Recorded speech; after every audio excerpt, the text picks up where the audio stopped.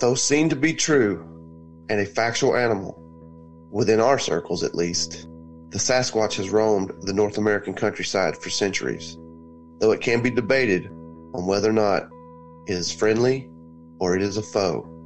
Tonight we bring you some cases that definitely side with the foe. You're listening to the Mysterious Brews podcast, and tonight we bring you the case of the dark side of Sasquatch.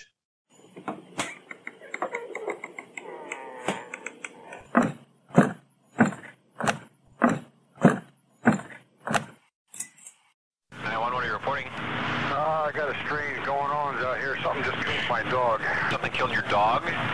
My dog went flying through the air over the tree. I don't know how it did it. Okay. Damn it, I'm really confused. All I saw was my dog coming over the fence, and he was dead when she hit the ground. I didn't see any cars. All I saw was my dog coming over the fence. Welcome to a deep, dark, dank, moist basement somewhere in the bowels of Georgia. So, don't know where you young whippersnappers are located, but today in Northwest Georgia, it's fall, y'all. Ugg boots and pumpkin spice lattes are everywhere. It was fall this morning. It wasn't fall this afternoon. I'll tell you that much. I hate the transition of seasons. Like, I hate it when it's cold in the morning, hot in the afternoon. Be one or the other. Yeah, I'm tired of having to wear a coat in the morning and wearing short sleeves in the afternoon. 53, I think is what it was here this morning. And then I wound up cutting grass about 5 o'clock. And it was nice, but it was still, I still worked me up a little sweat. We are definitely heading towards cooler temperatures. So we got some new patrons. I just hope we have a good winter, man. I want some snow. As a teacher, there's you can't combine two words in the English language that will ever be as sweet as snow day. You're right. You are so right. Like, you wake up so early to get up for this job, and then you just see on the internets now, or you get your little Remind 101s or whatever now that we don't have to listen to the radio for it. I know. Or try to move the antenna so we can get one of them Atlanta stations. Yeah, all classes canceled for today. No teacher reports. Man, it's the greatest day ever. I don't know if we shouted these people out or not, so we're going to shout them out again. Our newest two were Miss Kayla Doss and Marie Welch. But it appears that I may or may not have shouted out Miss Dana Smith and Miss Amy Urban, all of which joined our great, lovely patron, the Brews Crew, as we say it. But we have 50 patrons. Daggum, man, and I ain't seen a dime. Well, you're going to. I'm going to start mailing you. I'm going to start mailing you $1 a month. Shit, I mean, I can probably write it off of my taxes, maybe. I am getting a new mic stand. That's right, man. That thing's going to be sweet. The mic stand that I'm holding in my hand that is approximately 3.5 inches long. Right. So that cord beating against that little mic stand is what our listeners hear sometimes. We're getting Coach a mic stand so that he can, that thing should be plenty long enough now that I see it. That's what she said. Not to me, but I'm sure they've said it before to others. We're going to get Coach a mic stand so he can have that thing on the side of his recliner, and that way he doesn't have to worry about breathing heavy, snotting in it. It's just there. Man, I speaking of snotting in it, bro, school for most counties started back in August, but the one I work in started back after Labor Day. And boy, oh boy, 3-year-olds will get you sick quickly. Them pre-Kers, man, they don't mess around. They go elbow to wrist with that snot bubble. That's right. All right, so ladies and gentlemen, let's jump into the dark side of Sasquatch here. We are going to start off this tale from Honobia, Oklahoma. Now, it is spelled Honobia, but it is pronounced Honobia. And from everything that I could glean about Hanabi, Oklahoma, is give some Okies a bunch of vowels and some consonants mixed in, and they will mispronounce things worse than a South Alabama redneck. I'm proud to be an Okie from Muskogee, a place where even squires can have a ball. It's a great song. It is a if you great don't song. know it, look it up. And the other great Oklahoma song is Living on Tulsa Time. All right, so Hanabi, Oklahoma is located about 2 hours southwest of Fort Smith, Arkansas. And when I say southwest, I mean more south than west. And about an hour due west of Mena, Arkansas. And you know what happened in Mena. No, well, we haven't covered it yet because we're too damn scared to. But Well, Necronomipod went ahead and started their coverage of it this week. So if you're interested, I'm sure them boys are doing a fine job over there. But let's get back to it. We've got Hanabi located at the base of the Comanche mountain range. And when I say remote, I mean BFE remote. Residents, some of whom received electricity for the first time in 1952. it's not that. I mean, come on. Drive 16 miles to the nearest gas station and 20 miles to the nearest ATM. A trip to the grocery store could be anywhere from 55 to 70 miles one way, depending on which way one would travel. Jesus Christ, man. Yeah, it's out in the middle of nowhere. Yeah, I would say so. If they drive east on State Highway 144, they are traveling on the last unpaved highway in the state of Oklahoma. Quote, there's only one thing wrong with Hanabi, said Garland Cogburn, a Hanabi resident who lives on Little River. We're just so far from anything. Other than that, this place is perfect. Hanabi sits on the Lafleur-Pushmata County line. On one side of the street is Pushmata County, and on the other side is Lafleur County. Hanabi is nestled in the heart of the Hanabi Creek Wildlife Management Area, which includes 130,000 acres of commercial timberland thick with cedar, oak, box elder, and pine trees. Wild hogs, bear, deer, and rumored panthers are some of the animals that roam this rugged terrain. The land is owned by two private forest investment companies, the Hancock Natural Resources Group and Renewable Resources, LLC, and it is managed by the State Wildlife Conservation Department in a unique partnership. Bigfoot sightings and strange experiences have been reporting in the neighboring towns of Nashoba, Octavia, Ludlow, and Watson. The Bigfoot Field Researchers Organization, or BFRO, That one man that had that TV show that one time. yeah, it sure did. That there just started right there in Georgia, and that thing just run across the road. They called it Finding Bigfoot. They should have called that son bitch Looking for Bigfoot because they didn't find shit. Oh, they didn't. Come on, man. Stop giggling. This is a serious subject.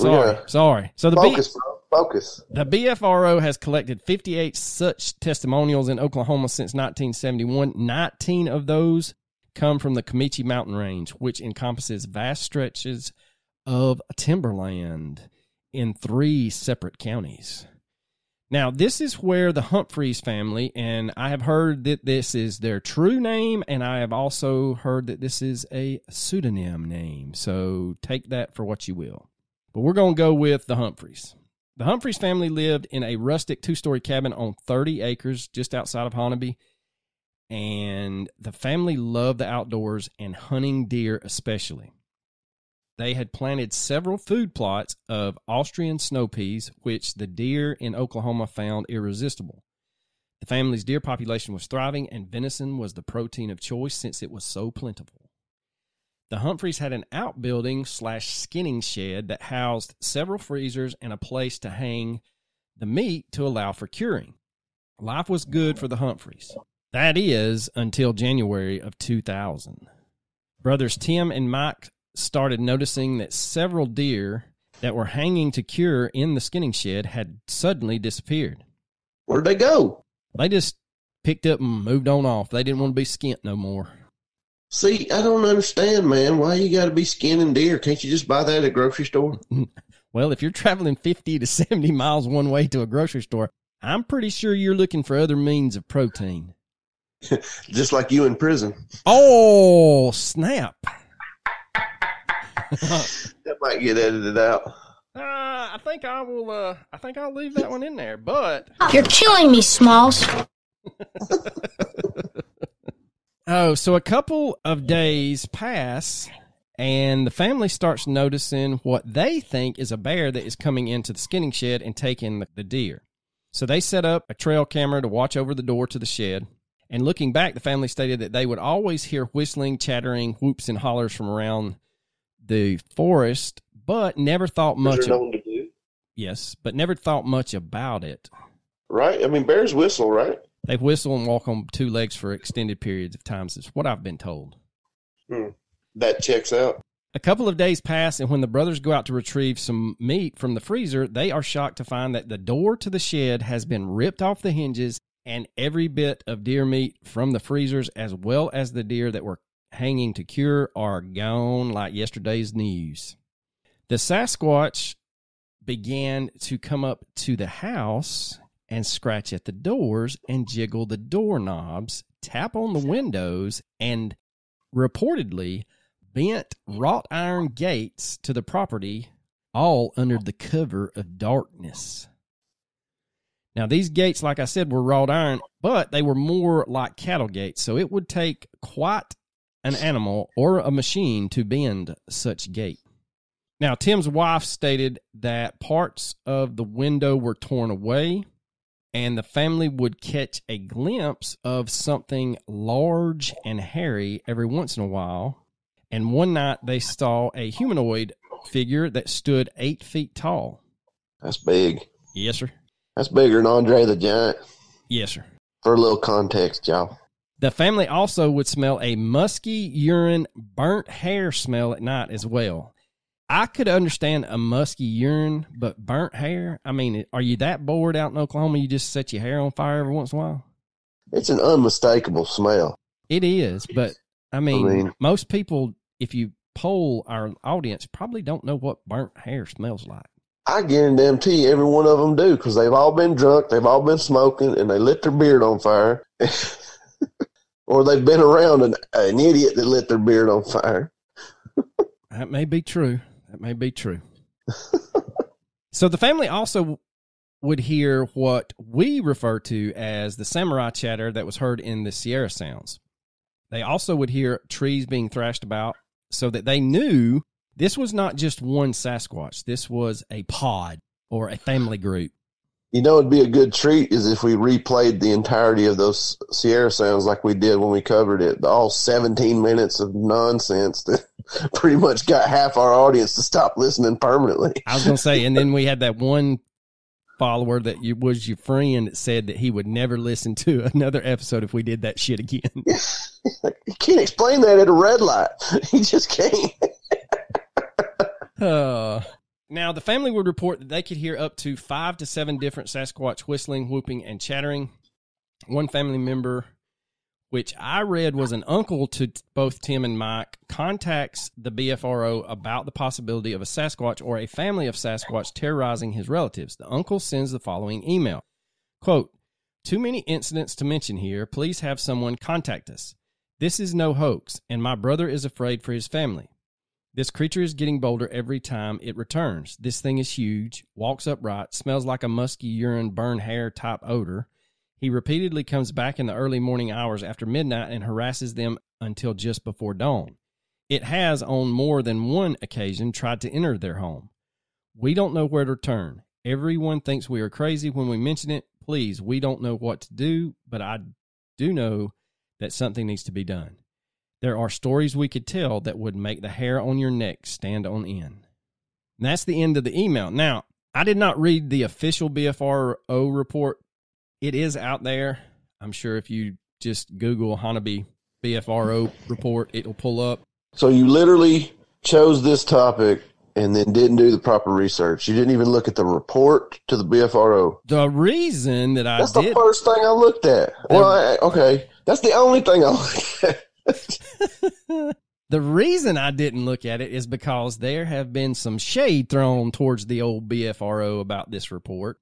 It is said that in the report, they described the Humphreys as uneducated backwoods Okies, which could not be farther from the truth, according to my research.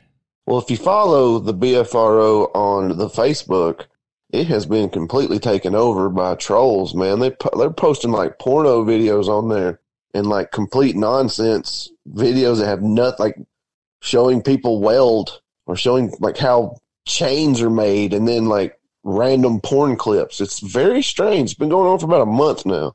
That is not good. That is not. I mean, the porn's all right, but I don't care how chains are made.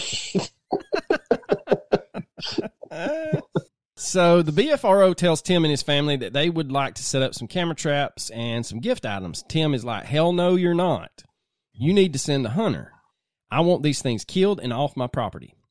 He said that the field reps show up with a gentleman that appeared to be in his late 60s. He was introduced to him as, quote, the hunter that Tim had requested. Now we get into a he said situation. According to the BFRO, nothing was gleaned from their investigation except a deer carcass. According to Tim, the first evening that the BFRO was there, the Sasquatch whooped, whistled, and chattered but never approached the house. The second night, the Sasquatch attacked the house just as they had before the hunter and both field reps arrived, and all three gentlemen left the property scared shitless. Tim states that he tried utilizing motion detecting lights and sound alarms and said that it worked for about a week, but then the harassment became more intense. After a terrible night of banging on the walls, beating on the doors, and scratching the windows, Tim just waits for daylight. And once the sun gets up over the trees, he goes out to see what happened to his motion detectors. He states that all of the motion sensors were turned straight upward. He also discovered after walking around the yard that there were sticks stacked in the yard at just beyond the motion detector's range. He picked up all of the sticks and reset his motion detectors. That night was somewhat peaceful, but he could hear a lot of howls, whistles, and chatter. To say that they were not happy was an understatement, and they were extremely mad that he had figured out how they thwarted his motion sensing lights. This game of resetting the motion detectors and destroying the stick markers would rock on for about a month. Then out of the blue one night, Tim describes it as a night from hell. None of his family were able to sleep, and his children were traumatized. Tim's wife has had enough, and she is out the door and took the children and left the property. So Tim decides he's had enough when his wife decides she's not staying at the cabin anymore. So he calls his brother and some friends, and the group decides to set a trap for the old Sasquatch clan. That evening, the group hides out on the home's front porch, waiting for the Sasquatch to return. They're all armed. Tim is armed with his deer rifle. Most have shotguns, and they are determined that they are putting an end to this harassment that evening. It seems awfully brave. I mean, even though you are armed, I mean, you're going to try to ambush a freaking 8-foot-tall man beast. I think, and here's why. Count me out. I agree with you, but I think it got to the point where seeing your children traumatized and your wife's like, fuck this, I'm not staying anymore, kind of, he was at his wit's end. So other than burn the damn house down, he decided he'd try to kill him. I'd have burned the house down, I'll be honest with you. That's what insurance is for. True. That is true. As darkness approaches, Tim and his friends can hear the Sasquatch walking the perimeter of the yard just inside the tree line. Soon the whoops and the yelps begin, followed by the whistles. Tim would state that it was after complete darkness that he could hear something approaching the front of the house. His brother and friends turn on spotlights to see what was out there. It is at this moment that the closest Sasquatch lets out a roar, and I had read it was as close as 70 yards, which is pretty fucking close for an 8-foot hairy beast to be standing there, for me. That's about 70 yards too close. As the Sasquatch roars, the other Sasquatch run for the tree line. Tim takes aim and shoots the Sasquatch that had roared and was the closest. He stated that the first shot struck the creature in what he assumed was the shoulder blade. The next shot was lower, and Tim knows it was a lung shot. The lung shot drops the creature to a knee, and Tim states that his final shot hits the creature at the base of the skull. In all this, I mean, and it didn't die. Correct. That's, buddy. Yeah. This is an accurate story. This is 100% true. That's one tough sumbitch right there. After the final shot, all hell breaks loose with whoops, yells, chatter. Tim and his brother both are on record stating that they could hear the creature expire. Hell-bent on showing the world that he was not crazy, his brother gets the truck. He takes the spotlight. They both head towards the creature with lights ablaze. After getting halfway to where the creature is lying, two larger Sasquatch come out and stand in front of the brothers, halfway between the dead Sasquatch and their vehicle, while a third Sasquatch emerges from the woods and picks up the dead Sasquatch in what they described as a fireman's carry. The next morning, Tim went to the spot where the Bigfoot ran and saw blood spattered on trees 9 feet high for almost 200 yards. That's where it was carried away by the other two Sasquatch. Now, a logger, unnamed of course, told Tim that he was driving down the road late that evening when he saw two of these creatures carrying a third one across the road. He tells Tim that he turned his truck around 6 times on the road because he couldn't figure out what the fuck he was seeing. Just like the logger, all of the physical evidence disappeared that night. A heavy rain that morning washed away any traces of blood, and the BFRO investigators supposedly found nothing more than a mutilated deer carcass in the vicinity where the Bigfoot supposedly fell. Yeah, but something had to mutilate it. Correct. It didn't mutilate itself. Now, it has been rumored that the BFRO was contacted by the uncle the night before they killed the Sasquatch and arrive on scene within 16 hours. I had read other reports that state that they had contacted the BFRO way before they decided to kill one. So again, we're into that he said stuff. This seemed to stave off the harassment for several weeks. That is, until either Tim's sister or his wife's sister, I could not figure out which one because, again, pseudonym names are being used, is coming onto the property, and they have a gate that is close to the road. She opens the gate, drives her vehicle through the gate, and as she is going to close the gate, she states that a large 8 to 9 foot Sasquatch came out of the woods, whooping and roaring as she is closing the gate. Her daughter sees the Sasquatch and is so scared that she curls up in the fetal position in the back floorboard, crying. The sister hops in and hauls ass up the driveway, honking her horn the entire time. Tim comes out, confused as hell, and as the sister screeches to a stop, gravel and dust flying everywhere, she hops out with the daughter wrapped around her neck in a death grip. Both the sister and the daughter are screaming and crying and basically damn near catatonic. So Tim eventually gets the sister and the daughter to calm down, and they describe what had occurred. It's at this moment several Sasquatch attack the house. They are banging on the walls and trying to break the doors down. Tim retrieves his rifle and heads out the back of the house to stop the attack. The sister sees the Sasquatch run from the back of the house in front of the house through a huge window. She describes that the Sasquatch and Tim basically played a game of hide and seek, running around the house like you would see in a cartoon. Now, another episode would occur that was similar, but this time it was another family member who had stayed the night at the cabin. Tim had not experienced any attacks for a couple of days and explains to the family member that there is a chance that something could still happen. Either the family member thought Tim was crazy as shit or he didn't believe something was going to happen. Either way, he decides to take his bed on the couch, looking through a very big picture window. Again, Tim grabs his rifle when he starts hearing scratching and banging on the side of the house. As the creature is trying to beat the door down, Tim heads out to take care of the situation. This time, the Sasquatch roars at the window, looking into the living room where the family member was lying on the couch. The family member says it had to stoop down to roar in the window, and he could see its teeth. No, thank you.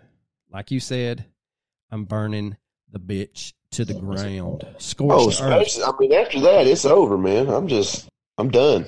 I got 100 gallons of diesel fuel and a flamethrower. Yeah, no doubt, man. Seriously.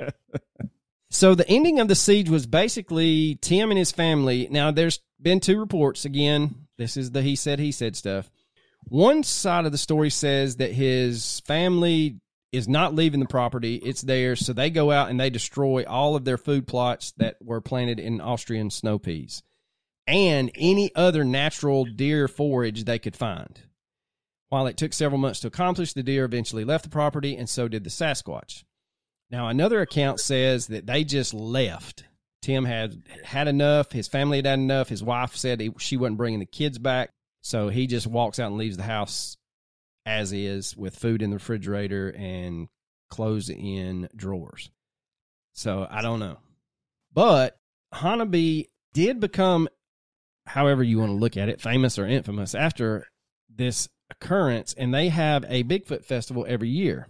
But according to everything that I could read online, the Humphreys have never attended or spoke at the event. Now, this is not the only story from Hanabi that describes very aggressive Sasquatch. Harold Yates, who worked for the Forest Service in 2007, stated that he had his own encounter back in 2002. He was building a log cabin on Little River, which is the main waterway that snakes through the valley where Hanabi sits. One day, Yates was cutting planks on his saw, listening to the piercing sound of wood colliding with a saw blade. He says that when he heard the saw stop, a few seconds later, something mimicked the saw in pitch and volume. On another occasion, in the still of night, Yates stated that he heard large rocks being slammed into the river below his cabin. The crashing sound continued for 40 minutes and scared his family to death. Quote, "I don't know what could have made those sounds. That's the trouble. I don't know anything that can make those noises. I do know a bear can't make those noises." The last thing that I could find that was more than just an unnamed person was Ronnie Hammer told of a time his grandfather came upon a creature while out hunting. His grandfather was so frightened that he shot and killed the creature. Not knowing exactly what he had shot, an animal or a man, he made the decision to bury it in the hills and not mention it to, quote, outsiders.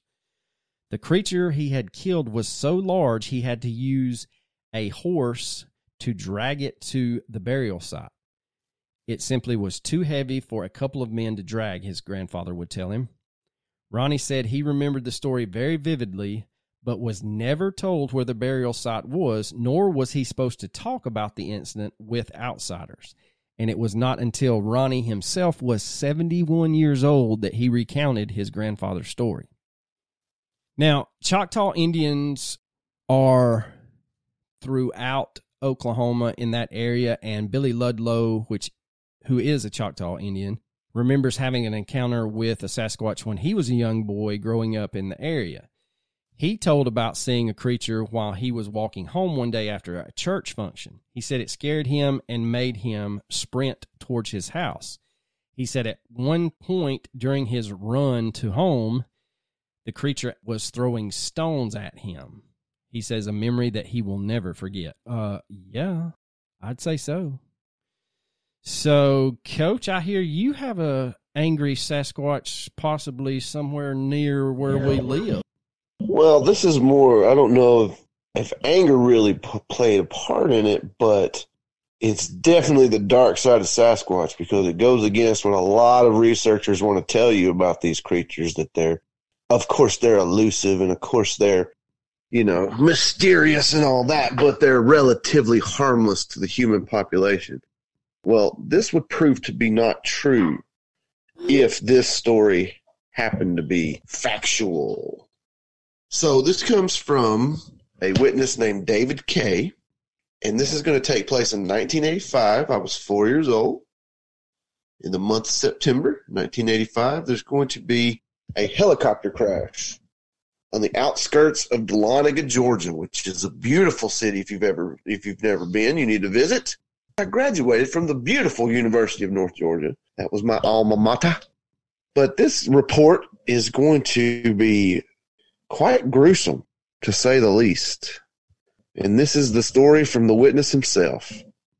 In 1985, I was assigned as a military policeman to the U.S. Army garrison at Fort McPherson, Georgia. We received an alert from my squad to go and secure the crash site of an AH-1 or Cobra helicopter that belonged to the Texas Army National Guard that crashed in the Chattahoochee Forest north of the Ranger Camp. We were helicoptered into the Ranger Camp with our gear, and we boarded a Deuce, a 2.5-ton truck, for the ride to the crash site. We made it to within about 1/4 of a mile of the site and had to carry our gear in. We received that the Rangers that were... This is why I don't do this part. This is why I chime in every so often with the, man, that's crazy. Anyway. Surprise, motherfucker. We relieved the Rangers that were guarding the site. The crash occurred about 12 hours earlier, and we set up camp. Our job was to keep people out of the area, whether they be curiosity seekers, news people, etc., until the crash investigation team arrived and took over. The crash site was small, about 100 feet away, 100 feet by 30 feet, because the Cobra crashed in one piece and then burned. The whole area reeked of a fuel smell and the unmistakable burned flesh smell. No. Nah, sir. We set up camp adjacent to the wreckage about 50 feet away and posted our guard shifts. My squad consisted of 5 men, Ken R., Rodney T., Sean M., Tim A., and David K. They were all MPs. We finally got to camp set around 6 p.m. and the sun was going down. A large fire was built in our perimeter, and we had set for 4-hour shifts. Myself and SPC Sean N. were on the second shift. We finally racked out about 8 p.m. to get some shut-eye. Around 10 p.m., I woke up to the most god-awful howl/scream you could imagine, and when I looked at at Sergeant Ken R. and SPC Rodney T. and PFC Tim A., you would have thought they all saw a ghost. All 3 had their .45s out, cocked, locked, and ready to rock. That's what she said. Again, not to me. All were visibly shaken. Myself and SBC Sean N. got up and asked what the hell was that. The only answer we got was another howl scream that was about 50 feet to our east. At which time, Ken R. started dousing the fire from a 5-gallon water can and then told us to spread out online. He told us to keep our flashlights off until he told us, and then told us to move out to the wreckage, keeping online. His words were, quote, "If these locals want to fuck with the Army, then let's give them what they want." At this point, you don't fuck with the Army. Now, I don't think it's locals, bub. Yeah, maybe not. At this point, we started to move out, and I could hear metal being pulled, thrown, and moved around all around the crash site. I kept looking for a light down there as I was moving. About 30 feet away, Sergeant Ken R. turned on his mag light, and what I saw scared the shit out of me. 3 creatures were there among the wreckage, and they were not bears. The closest one, about 10 feet away, was holding a piece of metal from the helicopter and stood on 2 legs. He was at least 7.5 feet tall, covered in hair except for the face, which looked like a chimp, and the one behind him, 15 feet further away, was dragging part of the pilot's body from the wreckage. He or she was larger than the first one. However, it stooped while dragging the body. My estimate was over 8 feet tall, with the same facial features. I only saw the third one briefly, about 40 feet away, as it was fleeing. There'd have been 2 movements. A physical movement and a bowel movement. Oh, yeah. No doubt. SPC Rodney T. was the first one to fire after dropping the only flashlight, which sent everyone into quote-unquote Dodge City mode. And there I was, blasting. They just, boom, started blasting until they were done with they blasted till they couldn't blast no more. After Sergeant Ken R. got everyone to stop shooting and got us calmed down, we reloaded a fresh clip and circled the wagons, so to speak. This all lasted about 20 minutes from start to finish. However, we stayed locked and loaded till sunrise and did not move from our 360 at the wreckage. Around 6, it started getting light, so we moved out to see if we killed one of the creatures or could at least get a blood trail. We found no creature bodies or blood trails. The crash investigators arrived at 8 a.m., and we said nothing to them, and we left and returned to Fort McPherson. When I think about that night, I really get the quote-unquote willies about what I saw, and as I said earlier, some of the guys with me absolutely refused to talk about it. Honestly, I think that these creatures meant us no harm. They were only scavenging. I think they may have smelled the burned bodies in the same way you can smell someone barbecuing. No, They sensed it. no. They sensed a free meal, even though we were 50 feet away, and they were really willing to take that risk. Hell no. Hell to the no, to the no, no, no. Hell no, to the no, no. Hell to the no, no. Now, let me explain something. As far as the BFRO report goes, they claim this has been debunked, and they use that. They have completely debunked this story simply because one person sent an email that said, hey, this didn't happen. So if you're in the military and you have military men getting devoured by unknown creatures, that is just ripe for something you'd want to cover up, don't you think? Yeah, and if you don't think it's covered up, look into the Mount St. Helens, what they say is a massacre due to the eruption. It's so convoluted.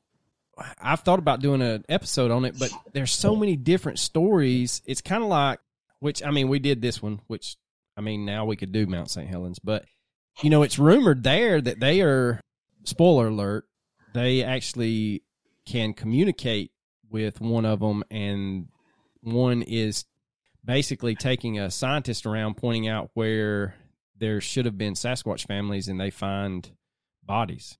But no, here's the thing. Just like the Giant of Kandahar, you think the Army's going to come out and say, hey, we had 6 guys go all Dodge City one night and start blasting in the dark because they thought they saw 3 big feet? Yeah, it's kind of hard to buy into. That's not a PR that you want. It is a very convoluted story, and it could very easily be bullshit. But A, why would someone make this up? And B, they're going to stake their reputation on it. Yeah, on the BFR. True. And I promise you, I lived in Dahlonega for 4 years, 3.5. Let's call it 3.5. I got to know a lot of locals because didn't really hang out with, the typical college crowd. I spent a lot of time in bars at times that most college kids weren't there, when they were like in class and stuff.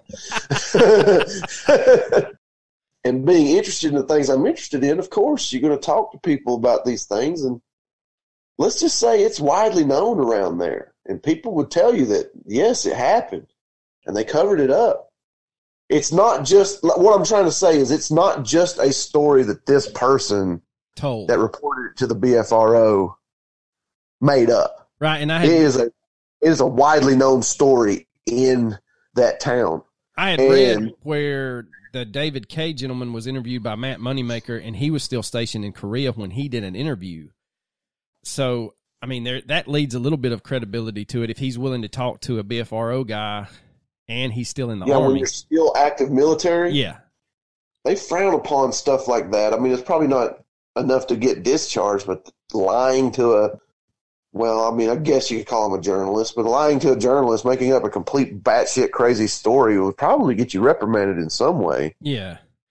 One of the first episodes of the Finding Bigfoot series was up there. Showed a Bigfoot crossing in Georgia where they show a Sasquatch crossing the road, and it gets videoed by a police officer's dash cam.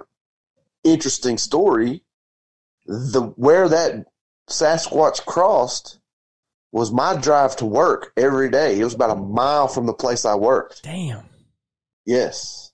Well, and then I crossed that curve every single solitary day, and I knew exactly what had happened there, and I had my eyes peeled every time. But damn it, I didn't see nothing. Well, another of the naysayers said that how would they explain the missing rounds? And basically, the forum that I read said that they had taken their own rounds up there because they knew they were going to have to pull bullshit duty and they were going to do some target practice. So the missing rounds isn't really that big of a deal. Yeah. I don't think the guy's lying. I mean, like you said, it was corroborated. I think I read somewhere they actually got in touch with one of the other, actually the Carl J., which I think, what did you say? Was he there or is he someone else? No, he was not there. But the story was relayed to him, and he was a ranger instructor, so he had heard the story as well. And then they want to say, well, how the hell can 6 men or 5 men not hit anything at close range? Did y'all ever watch the gunfight at the OK Corral? They were what? No, I wasn't there, and they didn't have videos back then. They got pictures. Now, recreation I might have saw. They say that not what we have seen in the movies, but they said that actually where that took place, there was only like 6 or 7 feet between them. And I want to say they only killed, what, 2 Clantons? I believe it was, yeah, I think so, if I remember Tombstone correctly. You're not even aiming at that point. You're just squeezing off rounds. You couldn't even tell them where the gun was pointed. So that, ladies and gentlemen, wraps up the dark side of the Sasquatch. No? No, it doesn't. We got time for another. Oh, I didn't know you had another in your back pocket. Look at you just whooping it out. I sent it to you. I sent it to you earlier, man. I just saw this and hold on, I'm going to have to look now and see if you's lying to me. Son of a gun. You don't know about Albert Ostman? I thought that was another case. I never clicked on it. I do apologize, Coach. Oh, my God, bro. All right, do you want me to read this or you want to stumble through it? Well, since you... all right, okay. I'll give you that one. Well, I'll stumble through it since I was the only one that looked into it, and it's not very long. We could stretch it out, but I'll just give you the short and curlies of it, if you know what I'm saying. Yeah, the real curly ones. So, near the Toba Inlet in British Columbia in 1924, Albert Ostman, who was a lumberjack by trade, went on vacation in that area. He had heard stories about the quote-unquote man-beasts who supposedly roamed these woods but refused to believe them. However, as Ostman lay asleep one evening, a Sasquatch purportedly picked him up and carried him off while he was in his sleeping bag. Ostman was carried in his sleeping bag across the country for 3 hours by the Sasquatch. The Sasquatch dropped Ostman down on a plateau, and then when he climbed out of his sleeping bag, he saw standing around him was a family of 4 Samsquatches. Albert was kept captive by the Sasquatch family. The captors were 2 adults and 2 children, which held Ostman captive for 6 whole days. Now, I would have run out of poopy. My butthole would have fallen off. The main Bigfoot was reported to be as big as 8 feet tall. Ostman, who was armed at the time, reported that he did not use his gun because he assumed that they meant him no harm. But they were keeping him against his will. And there I was, blasting. Well, then again, it doesn't. Where I'm looking at doesn't say what type of gun he had, how many rounds he had, and I mean, you got an 8-foot monster essentially staring down at you.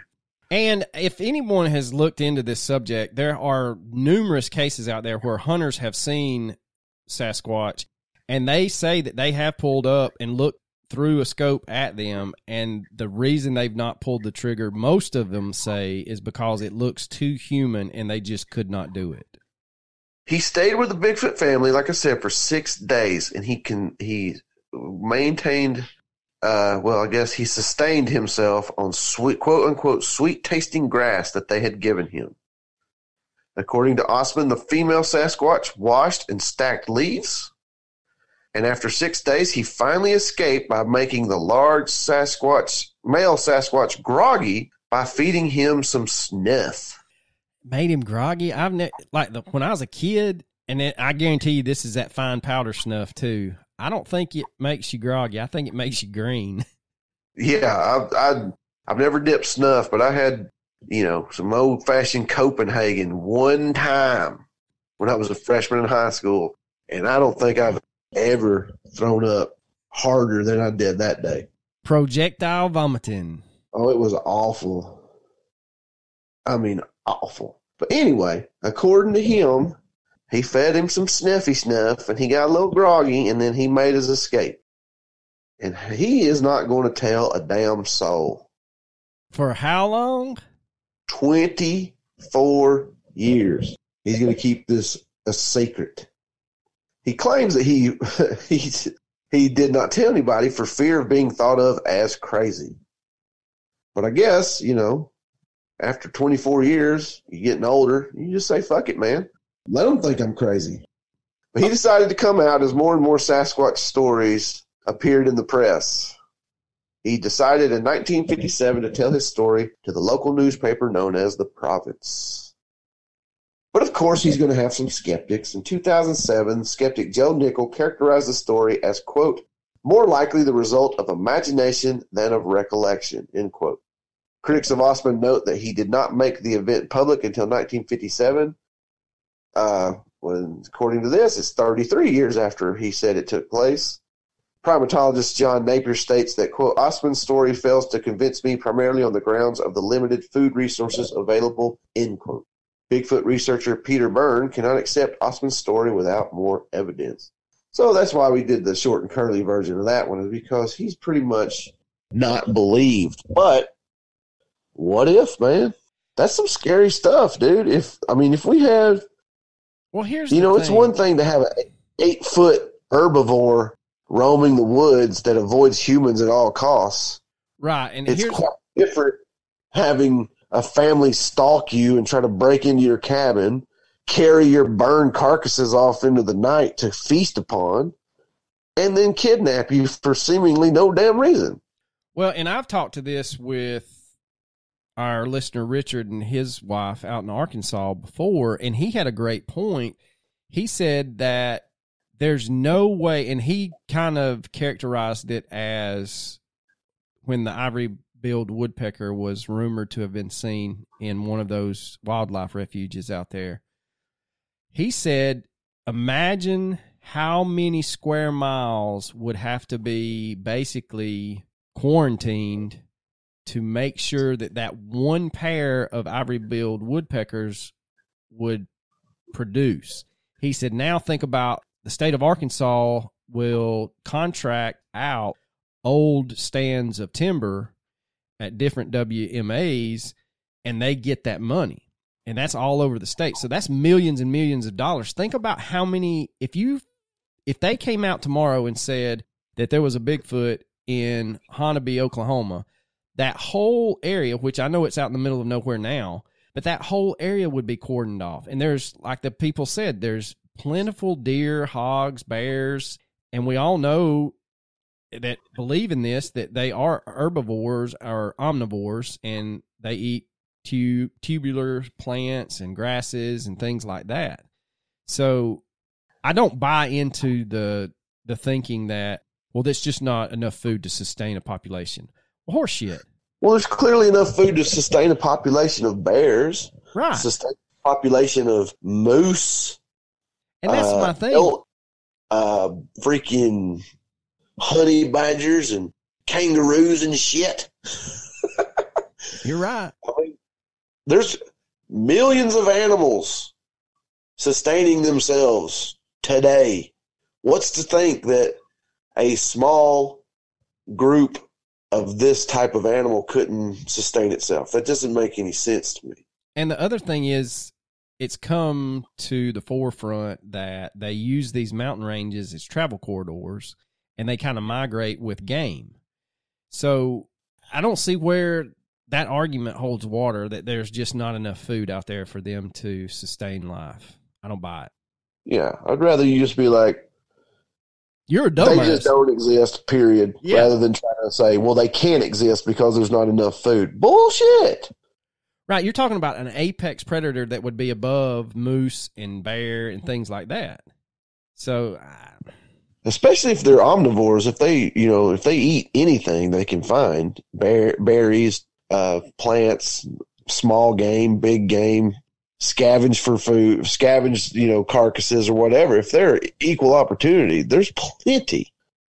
Yeah, you're right. I mean, it's a moot point, I believe, when you try to say that there's just not enough food out there. So, yeah, I don't buy that. I could easily, even though I truly believe, you can convince me it's impossible. They just don't exist, period.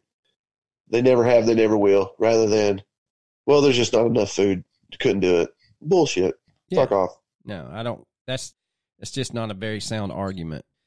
So Not at all. let us know what you think about this dark side of Sasquatch. I have quite enjoyed it. If you do have stories or you know of other tales that we did not find about the darker side, let us know. We will revisit this topic and tell your tales. So what is this? We have a Sasquatch as our logo, and we've done, what, maybe 3 Sasquatch stories? Well, this might be number 4. We did the one on Bigfoot. Which covered the Sierra Sounds, and then we did the Minnesota Iceman. That's true. I forgot about the Iceman. And we did there's got to be another one in there. Didn't we do like Skunk Ape or some shit? No, we've not done the Skunk Ape. We've talked about doing the Skunk Ape, but we've never done it. That may be. We got into murders pretty heavy and missing folks. So let us know if you like this, and if there's any other cryptids you'd like for us to cover, and maybe hit you with a triple play cryptid. But yes, ooh, I do like those. Do let us know if you have heard stories, and we will just, we'll hit this thing again. But Coach, you got any other recommendations besides not hanging around 3-year-olds getting sick? Oh man, they got no boundaries when it comes to germs, man. But I love them, dude. Special needs 3-year-olds. This is the greatest job ever, man. Seriously. They are the sweetest kids. Oh, yeah. But like I said, no concept of germs. So if I sound different or stuffy, that would be why. But anyway, I'm going to recommend a YouTube page called Hwang, W-H-A-N-G, Hwang. And he covers a whole lot of internet mysteries, which are pretty fascinating. If you're going to look into him, I recommend I know it's at least 3 parts, maybe a 4th part now, on the most mysterious song on the internet. Very captivating. I think I've seen part of that one. Yeah, it's like somebody somewhere recorded a German radio show. That's right. Yeah, and they recorded this song, and nobody could find out who made it, when it was written. They don't even know what it's called. And the internet has gone crazy over it. They've really done their due diligence. Reddit can solve almost any mystery you throw at them, but they can't solve this one. So check that out if you're going to look into anything he's done. I am going to recommend a product, and no, we are not sponsored by them, but I have sent out emails trying to get sponsored by them. And is this Adam and Eve? No, it was close. Man, I'm telling you, if it's Adam and Eve, I got some stuff I need to order. I could use a discount code. Y'all were killing me this morning. I'm over there trying to damn teach algebra support. I'm trying to teach these kids how to do domain and range, and my phone keeps dinging. No, and you and old Scroggins are over there talking about everything under the sun. I mean, I got tears in my eyes. I'm having to cut my camera off.